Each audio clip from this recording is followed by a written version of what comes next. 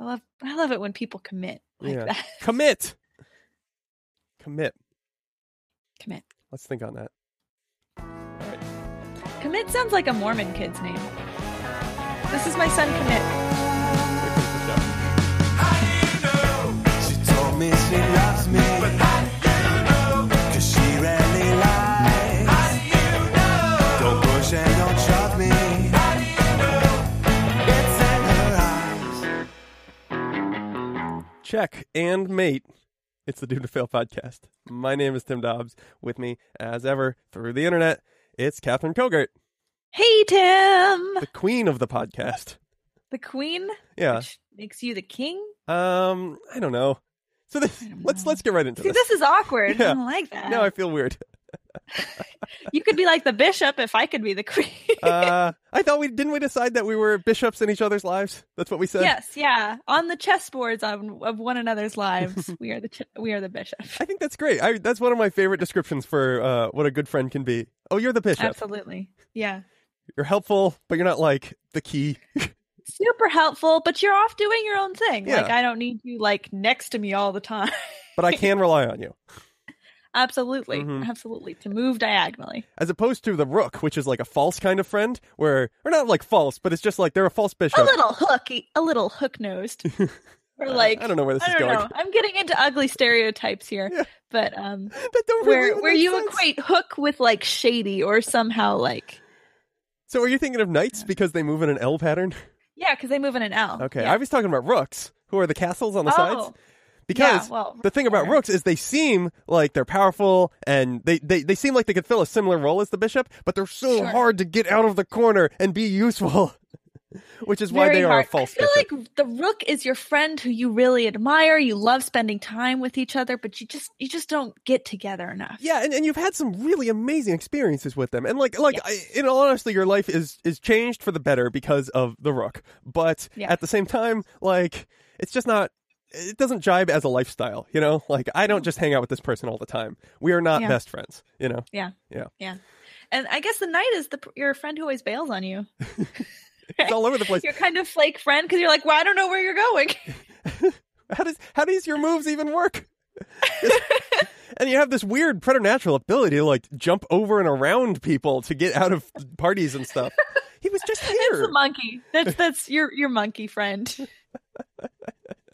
Well, you got to make Little friends with the apes. bonobo friend is the knight. I mean, I believe in friends with primates of all kinds, shapes and sizes, Sure. genuses and species. Yes, Yeah. absolutely. You don't exclude someone just because they're not a human. That's stupid. Some of my best friends are macaques. Now I have an awkward question for you. Okay. Okay. Who in your life is a pawn? Who in my life is a pawn?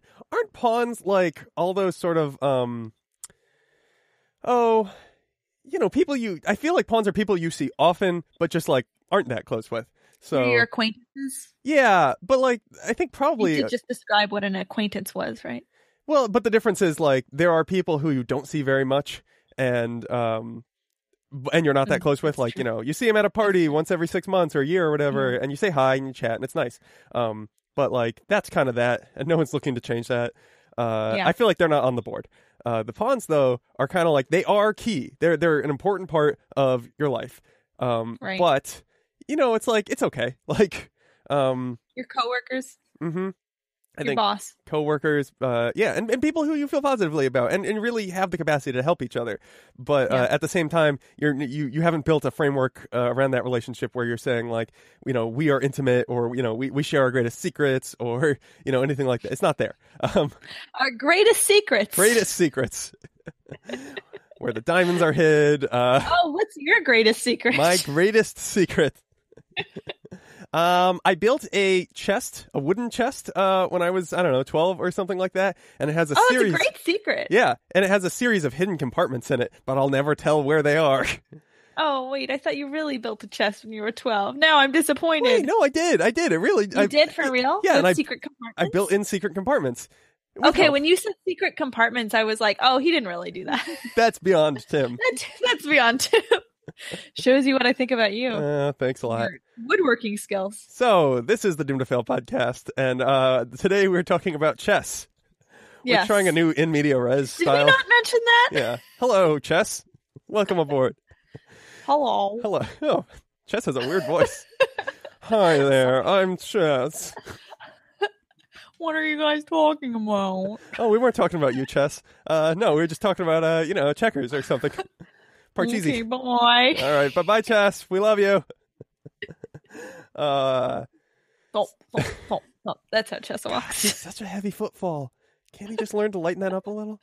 No. Chess can't lighten up. That's Chess's problem. Chess can't lighten up. All right, so It's the name of my first book.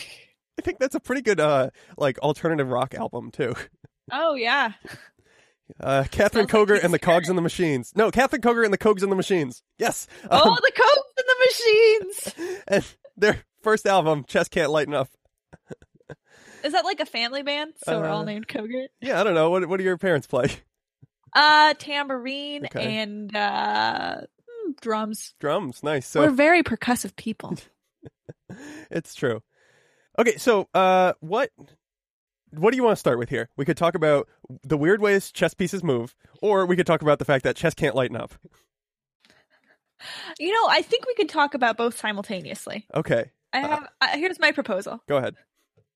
Can we talk about the en passant real quick here? Yeah, let's hit up en passant. That was foreshadowing All right. from last week's episode where we 2 It weeks ago, actually. Ooh. Oh, hey, should we mention that this is a part of a greater series? Oh, yeah, God. There's so much front matter to this one. So much. That's why we stuck it in the middle here. So this is part of our greater series, Chess, part 1 of a series on things we feel like we're supposed to get a lot out of and are supposedly this sort of like great source of wisdom, but or enrichment or spiritual enlightenment. Mm-hmm. And we're not sure we're getting anything out of them. We're sorry. So yeah, it's called what was Traditions? Is the name of this? Or just the traditions? series? Lots of question marks. Yeah, we'll come up with a more consistent name later. Naming, we'll put that on the list of things we're not sure we're getting something out of. Naming. Yeah, so I mean, I guess that's where to start. Is chess is maybe something we're not sure we're getting as much out of as the great scholars say we ought to. And I guess the nexus of that is the en passant rule, which is it's a means in which a pawn can take another pawn. So we have to back all the way up because chess can't lighten up. So pawns can move one space forward, right? Yes. Or they can attack diagonally, right? Or if it's their very first move of the game, they can move 2 spaces forward. Now let us suppose a situation in which one pawn is very close to the other pawn's starting position. And if the second pawn was to move 1 space, it would be able to be attacked by the first pawn, right? Okay, so I think you left out one part. Okay. So let's say I am playing on the white side. Yeah. I move 1 pawn 2 spaces forward. Uh-huh. There's a pawn like in either adjacent column to me on the black side, and that moves 1 space forward. Yes. So then I can move. Yes. Then let's say after that I move 1 space forward. Mm-hmm. And then that black pawn that was an adjacent column can take me by kind of moving diagonally in front of me. Because at that point, we are lined up. When we're right next to each other at that point. Yeah. The old pawn shuffle. That is the only way en passant works. Yeah, it works if the pawn had moved 1 space and you could have taken it then, but then it moved 2 spaces, you can still move it, take where it should have been had it moved 1 space, but only right after the turn in which it moved 2 spaces. True. Yo, do you know, what's up with this? This is a messed up rule. This is one of the more recent rules in France, or not in France, in chess history, occurring sometime between 1200 and 1600. Holy cow. Yes. Isn't that insane? That is insane. So, do you know why they implemented it? This is crazy to me. It is to nerf the recent change that pawns can move 2 spaces forward. Oh, I see. Original nerfing. They're like, it's totally OP. We can't let them do this. Oh, my goodness.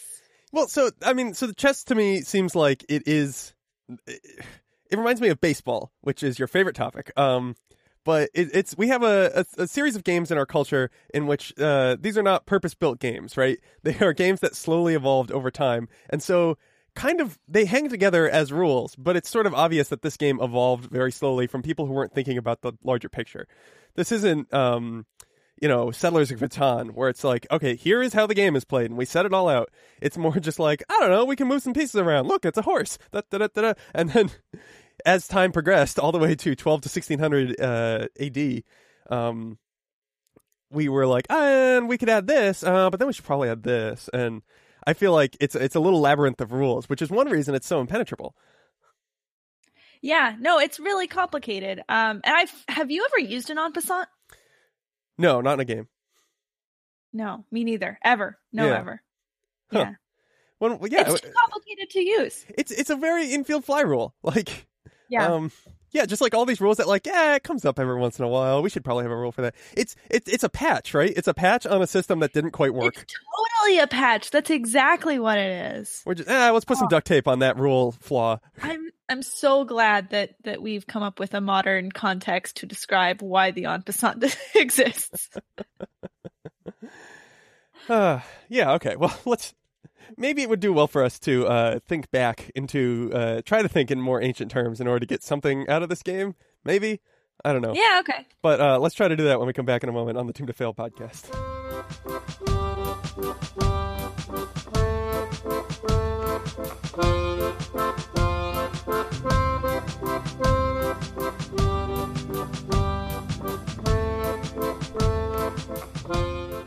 And we're back on the Doomed to Fail podcast talking about chess, reaching back to the 6th century BC in India, I think, where this thing probably developed. Right? Yep. I think that's what I read. Yeah. That's what I saw in my Immortal travels. See last week's episode on Immortals. Yes. And I guess it was just kind of like, it was based on like 4 different types of military units, or maybe it wasn't based, but it was like, that's kind of how it was named. It was like cavalry, infantry, I don't know, magic users. And I don't know how military works. I just know like Dungeons and Dragons references. I guess the bishop is your magic user. Is that what you're saying? That's where I'm getting towards. And artillery. I think that's what rooks are kind of supposed to be, is artillery. Yes. I don't know what the deal is with bishops. I don't think they're supposed to be magic users. I think maybe they're supposed to be diplomacy. Maybe. Diplomacy is you come at it diagonally. Yeah, you don't come at it straight on. I don't know. Who knows? We're just guessing here. Yeah. And then so it seems like it evolved there through Arabic traders bringing it around the world. It sounded like they probably just kind of like brought little pieces and stuff as ornaments, which makes sense. They're cool ornaments. And then eventually it turned into the whole game, and it evolved over the centuries. After how many trips? Like, what is that? Like, 16 trips, or I guess like 32 trips. They brought back every piece each. That must have been really bad, because at first they were like, let's bring the knight. The knight's pretty cool. It's like a horse. That's cool. And then they were like, how about the queen? It's not like a huge intrusion on the chessboard. Yeah. It's just kind of around. But then they got to the last 16 trips, and they were like, well, all we have left is pawns. They're not going to be that impressed with pawns. I know, but just tell them it goes with the other ones. At this point, well, I mean, at that point, they're hooked on the collection high. You know what I mean? Mm-hmm. Like, oh, gotta catch the next pawn. Right, exactly. Suddenly you're buying all the rookie cards. Yeah, it's one of those tap games at that point. Tap games? What do you? You know, the games that it's like freemium games that you just tap things and then you get stuff, but then you can buy. Yeah, no, I'm with you. Okay, I get it. You know what I mean? Yeah. Come on, Come on. It's a detestable type of app. You know what I mean? Yeah. No, I'm with you. Or all those things. You know what that is? That's the equivalent to, you ever play those games where it's like, it's almost like a little aquarium or like cylinder filled with water, and there's a little jet of air at the bottom that you can shoot with a button by pressing a button? Mm-hmm. And you're trying to like get a ring that's floating in there to fall over a hook or something? Oh, yeah. Yeah. It's the same thing, but without a freemium model. Yeah. Get in there. Come on. They forgot to monetize that. That was the great flaw of the pre-internet age. They didn't even monetize it. What was the point? I don't understand why you're doing this. I hate myself right now. No, I think about that all the time, though, and it's horrible. It's more just like when someone's really good at, like, my roommate is really good at painting, and she does it. She makes little cards, just watercolor cards, and for people's birthdays or whatever. And it's great. They're so adorable, and they're like, handmade and really, really nice. And like watching her do it for a while, I was like, I don't know, you could probably sell those. And it's just like, what? Why? There is no reason that has to be the end game to painting cute cards. No, there's really no reason. Ugh. Oh man. Capitalism. Money is speech. Yeah. Well, so I would say that chess sort of sits on the opposite end of that, right? I think one attraction to chess for a lot of people is that it's a game so far removed from all those things. Like, there's not a lot of money to be made in chess unless you're like Magnus Carlsen or, There's not a lot of, honestly, there's really not a lot of impact to be had in chess. Yeah. Well, I mean, Bobby Fischer really captured the American imagination, I guess. Yeah, that's like your best case scenario. Yeah. Well, until you go like kind of crazy like Bobby Fischer. But... And then you disappear. Yeah. So like that's like your best case scenario. Right. So but that's the point, right? Is that it is pursued simply for the joy of the game. The deep logic and the very fact that chess can't lighten up is like the fact that makes it something that you can really. So like what's a good example? I don't know. Like just say you love football, for instance. Or basketball. It's maybe a better example because I don't want to talk about concussions. Okay. So great. let's say you love basketball and just like everything about the game is just like you really feel like you're your best self and it's really just a pursuit that you're into every single day. Like like basketball is also kind of sexy, right? Like, you're going to get some muscles. People are going to like be interested in your skill and ability. And there's a ton of money to be made if you're actually good enough to be in the NBA. So there's always this kind of thing floating around you saying like, if you get a little better, like there is the urge to monetize your basketball skills. And it's not really an option in chess. I mean, I imagine there is a subculture where like within that subculture, you're a freaking rock star, but like, yeah. And it's like, oh, you're making $50,000 a year now. Good work. You made it in the chess world. So that's the thing. This is all just a guess. I have no idea how much like a chess master can make in a year. I think you do well if you're in the top ranks. You're not a millionaire or anything, but like you do pretty well. People are really excited about Magnus Carlsen. He's I think he's very good looking. I think is the other thing, which is always that's the objectification counterpoint to monetizing. It's like also they're hot, which is I think another thing I feel like we bring up maybe too much. Oh, you know who he really looks like? Who's that? He kind of looks like. Do you ever watch that show Workaholics? I've seen it. He looks like the really bro-y one. Okay. You know what I mean? I think people are into bros, right? I don't understand. Yeah. No, he really is. You know what I mean? And now you can't unsee that. Wow. Look at him with his small face. You see? Man, he looks like somebody I dated who I kind of can't stand. All right. Well, so then that's Yeah, he's not. You're biased. He's not. I don't care for him. Well, and also I imagine that in the chess world, I feel like I've moved on from that type of good looking. Not really into chess masters anymore. Not really into chess masters anymore. What can I say? Mostly, I date chess playing computers now. Wait, how old is he? Is he 16? Because then I'll feel bad. No, he's 24. Yeah. Okay. Yeah. Okay. I mean, so yeah, I guess you're right. There is a world in which in that little culture, you are kind of a rock star, and obviously evidenced by Magnus Carlsen's little smirk in his press photo.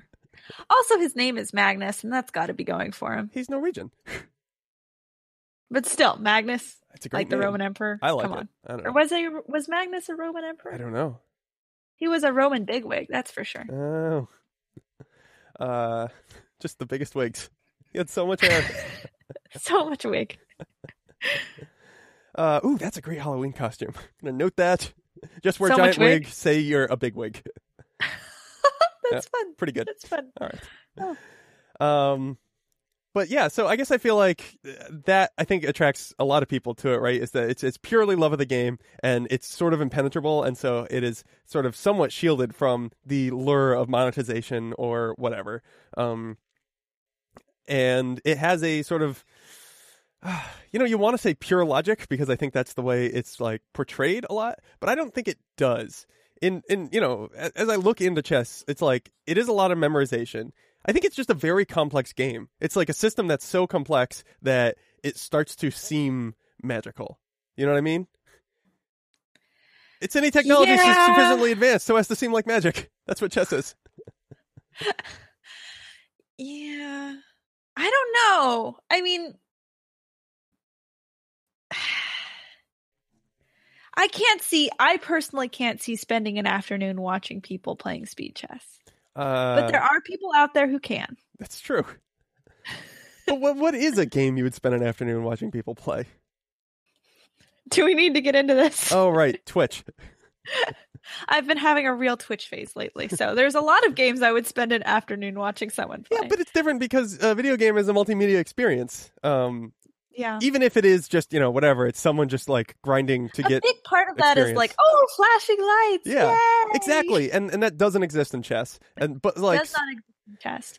But like, there's such a rich history of like people who get so much respect for being good at chess. And I think that's what confounds me, is that like we are still giving people so much cred, but also kind of making fun of them a little bit for playing chess. Well, they're like, nerds. For example, there's this Spanish master who wrote the rule book on chess, or one of them. His name is Ruy Lopez de Segura. Is that how you say that? I don't know. Sure. Segura. I don't know Spanish. But anyhow, so I was like, okay, what the heck does like a Spanish master or like any chess master, like what did they do back in the day? And he was just like an upper class guy. He just had like tons of money, came from a really moneyed background. He became a bishop, and he's like, what do I do with my time? I guess I'll play chess. Right. Well, so it's like this badge of like, oh, I'm so rich, I don't have to work, and I can just play chess. Well, exactly. And I think a lot of our things we give people respect for are actually ways to sort of flaunt your wealth, essentially, or your power, or something like that. I mean, basically, very learned people had to be wealthy in the past, because otherwise you would just spend every day farming or something. It would be very hard to read. Who has the time? Yeah. Or I think very wealthy people had to be learned. Well, I don't know. Do you think that's true? Maybe. Yeah, because what else are you going to do? Screw around? That's also a technique that was used to waste your life as a rich person in the 1500s. I like the idea that you're just like, well, got a lot of time. I don't know. I guess we could do whatever. Anyway. You guys want to have an orgy? Or what? Load up. But even like Marquis de Sade was an author. Right. Well, no, I think you fill the time. Like, everyone fills the time. Yes. And it's just that the ways that you can choose to fill the time when you aren't, like, struggling to survive are, they have an air of luxury to them. And so whether that's chess or writing or, I want to say being a doctor, but I don't know about that one. I think our modern conception of doctor is very different than it was hundreds of years ago. Yeah, yeah. But, so yeah, I don't know. I mean, I think I could see chess being one of those where it's like, it's, okay, so I got it, right? It's like, okay. So you know what they say about peacocks, right? With those, gosh, there's a word for that, and I'm totally forgetting it now. It's like a disadvantageous evolutionary adaptation. So it's like you evolve a thing that is actually makes it more difficult for you to live, because you're essentially showing off that I am so fit that even though I have this giant tail, I am still able to live my life. Like, I have survived with this giant crazy tail that makes me easy to spot. Therefore, I must be very fit, which is why all the female peacocks or the peahens are into me. So maybe chess is one of those. It's just like, I got so much wealth and power that I can spend all my time playing this dumb game. I mean, this is the same reason why powdered faces were really in like Elizabethan Europe, right? Because it shows like, oh, I'm never in the sun because I don't have to work. Right. Yeah, exactly. That's interesting. It is interesting. But still, I guess this comes back to me being really judgmental about like, what are you doing with your life? What's your plan? What are you doing to advance society? Yeah, I don't know. What are you doing with your life? Are you just gonna like sit here? I think I'm doing something to advance society, and I think you are too. Oh, good. Podcasting. No. Okay. This is our chess right here. Yeah. It's conversational chess. Right now I have the initiative. Man, and you know what else I am sick of? Let me just go off on chess. Sorry, I'm going to use my initiative to bring us to a break. Okay, great. Back in a moment. You rolled initiative.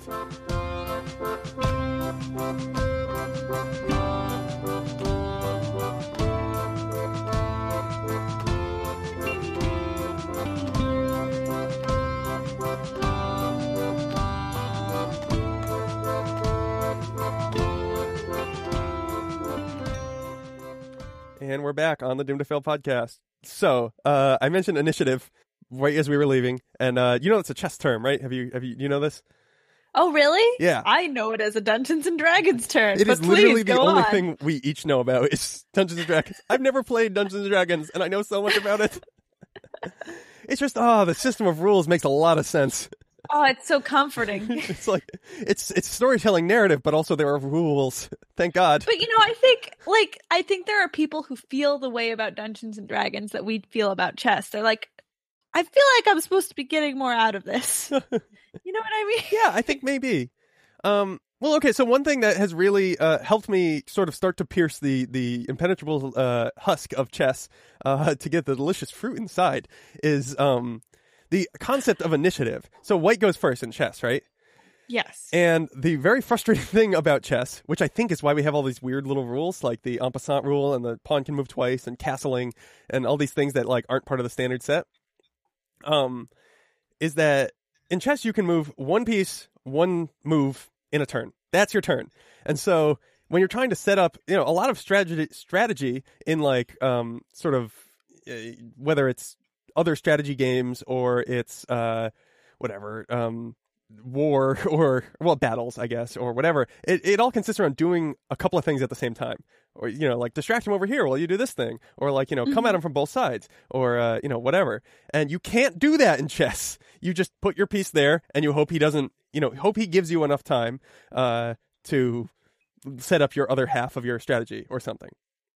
And so the way that you can make sure that happens is you take the initiative, which is your driving play. So when you move your piece, he has to react to your movement, or else leave himself open to attack or something. Sure, the chess equivalent of the bum rush. Isn't the bum rush like when you kick somebody out? You're just like, get out of here. Is that not it? Or no, I think it's when you rush them. Oh, I see what you're saying. You're just being like, come on. Mm-hmm. Yeah. So that's exactly. So like, you can effectively take two turns at once if I move one piece and that piece forces another turn, but also sets up something that I wanted. Then move my other piece. Now I've got both pieces where I want them, and so that's initiative. Is your sort of driving play. And white sort of starts with it because they get the first move, but there's all these opening tactics which are convoluted that it's sort of black's job to neutralize that initiative to start. And so. Yeah, I guess I just feel like that's something that's like helped me start to get a little deeper into why chess is valuable. Like what makes sense about it, I guess, is that like, it's a game about moving around this abstract thing called the initiative. At least for portions of the game, that's what it's about. Yes. Yeah, I know. I think here's a problem that I have with chess is I feel like it places a lot of value, and because you win, if you are good at a certain type of thinking, which requires a certain type of intelligence, like a very specific form of intelligence. And I feel like overvaluing, like, if you're good at chess, you're really smart, really undervalues other types of intelligence. Do you know what I mean? I know exactly what you mean. So let's talk about this a little. And I find that frustrating. Yeah. So, I mean, it sounds like what you're saying, and I think I agree, which is why we are doing this show in our traditions that we feel like we should get more about, ARC, is that I feel like chess is, it's like one of those overvalued things that like, it means he's smart.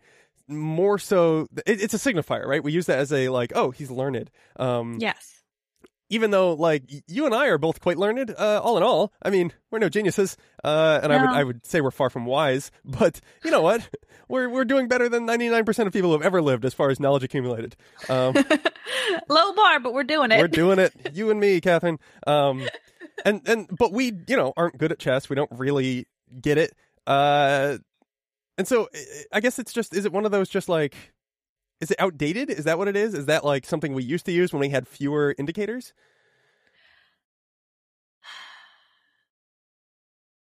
I guess so. Yeah. Yeah. No, I think so. I would say, all right. So I have a sort of mean theory that I work from. Ooh, a lot. dish. So I've got some gossipy theories.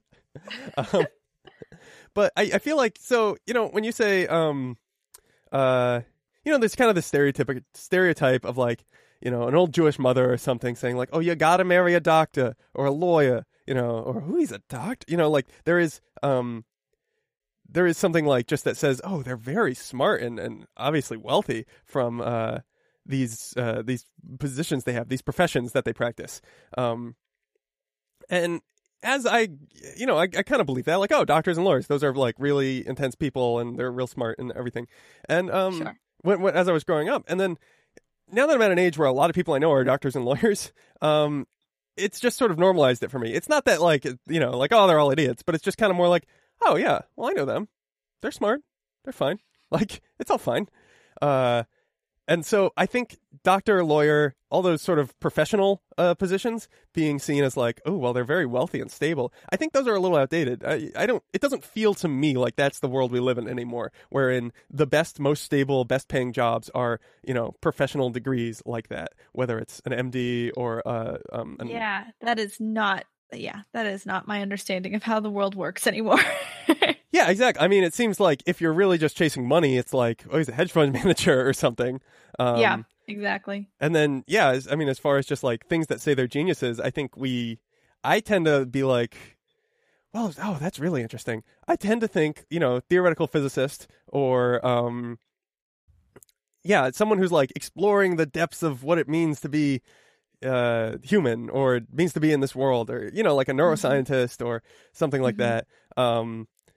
Radiolab people.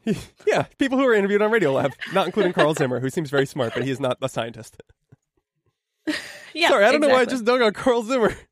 I don't know why either. But I really like Carl Zimmer, and I wanted to mention him, and I did it in a negative way accidentally. But let's move on. So here's what's interesting is, I think something else though that I tend to think about those people is that they are not wealthy. Like I've now split, people who are geniuses of some kind and wealthy people, and those are different people in my head. The professions, right? They don't, they aren't like, savvy business people. They're theoretical physicists. They sit and they think, or whatever. Yes. So I don't know. I don't know. Is there anything there? I'd never made that split before where it was just kind of like, huh. Yeah, you really can't make as much money being smart right now. Well, I like to think it's a temporary thing. I don't know. I don't know that you've ever been able to make money being smart. I think just money used to beget time, and maybe the advent of the middle class allowed us enough time to let lots of people be smart, but not necessarily be that wealthy. Just a thought. I don't know. Yep. Yeah. Oh, that's depressing. Okay. Yeah, well, this folds back into chess, though, because it's like, I think we have left chess in that group of people who are very smart, but aren't necessarily big money makers or rock stars or whatever. But they're not, again, I don't feel like they're the type of intelligence that I value. I'm saying we left them there. I'm not saying we just left it as an all-purpose indicator for real smart, but... Gotcha. Yeah. Gotcha. Okay. So what kind of intelligence does it take to play chess? Like strategic intelligence, like a kind of really cutthroat, like 5 steps ahead intelligence. Mm-hmm. So a couple things there, and a ruthlessness. Yeah, no, Catherine, it's still a game. I mean, like, you play to win the game. Like, still, you're saying that sometimes you prefer games where, like, sometimes it's okay to just be nice to people. Be like, I'm not going to try that hard this time. Yes. Actually, I think this is a key difference between you and me playing games, because I am perfectly fine with the game with no ending. Disagree. Like, I don't play on PvP servers when I'm playing games. I like games where we help each other out. I like cooperative games. I like cooperative games, too. They just have to have endings. I value narrative arc. I know you do. So, that's interesting. Ruthless. Okay, so, but as far as strategic thinking and all that, how do you match that with the fact that chess is a mostly solved game? Which is to say that a computer, given a set of, given a position on the board, can more or less play a, quote, perfect game for both sides all the way through to whoever wins. Like, they can predict the finish from the beginning.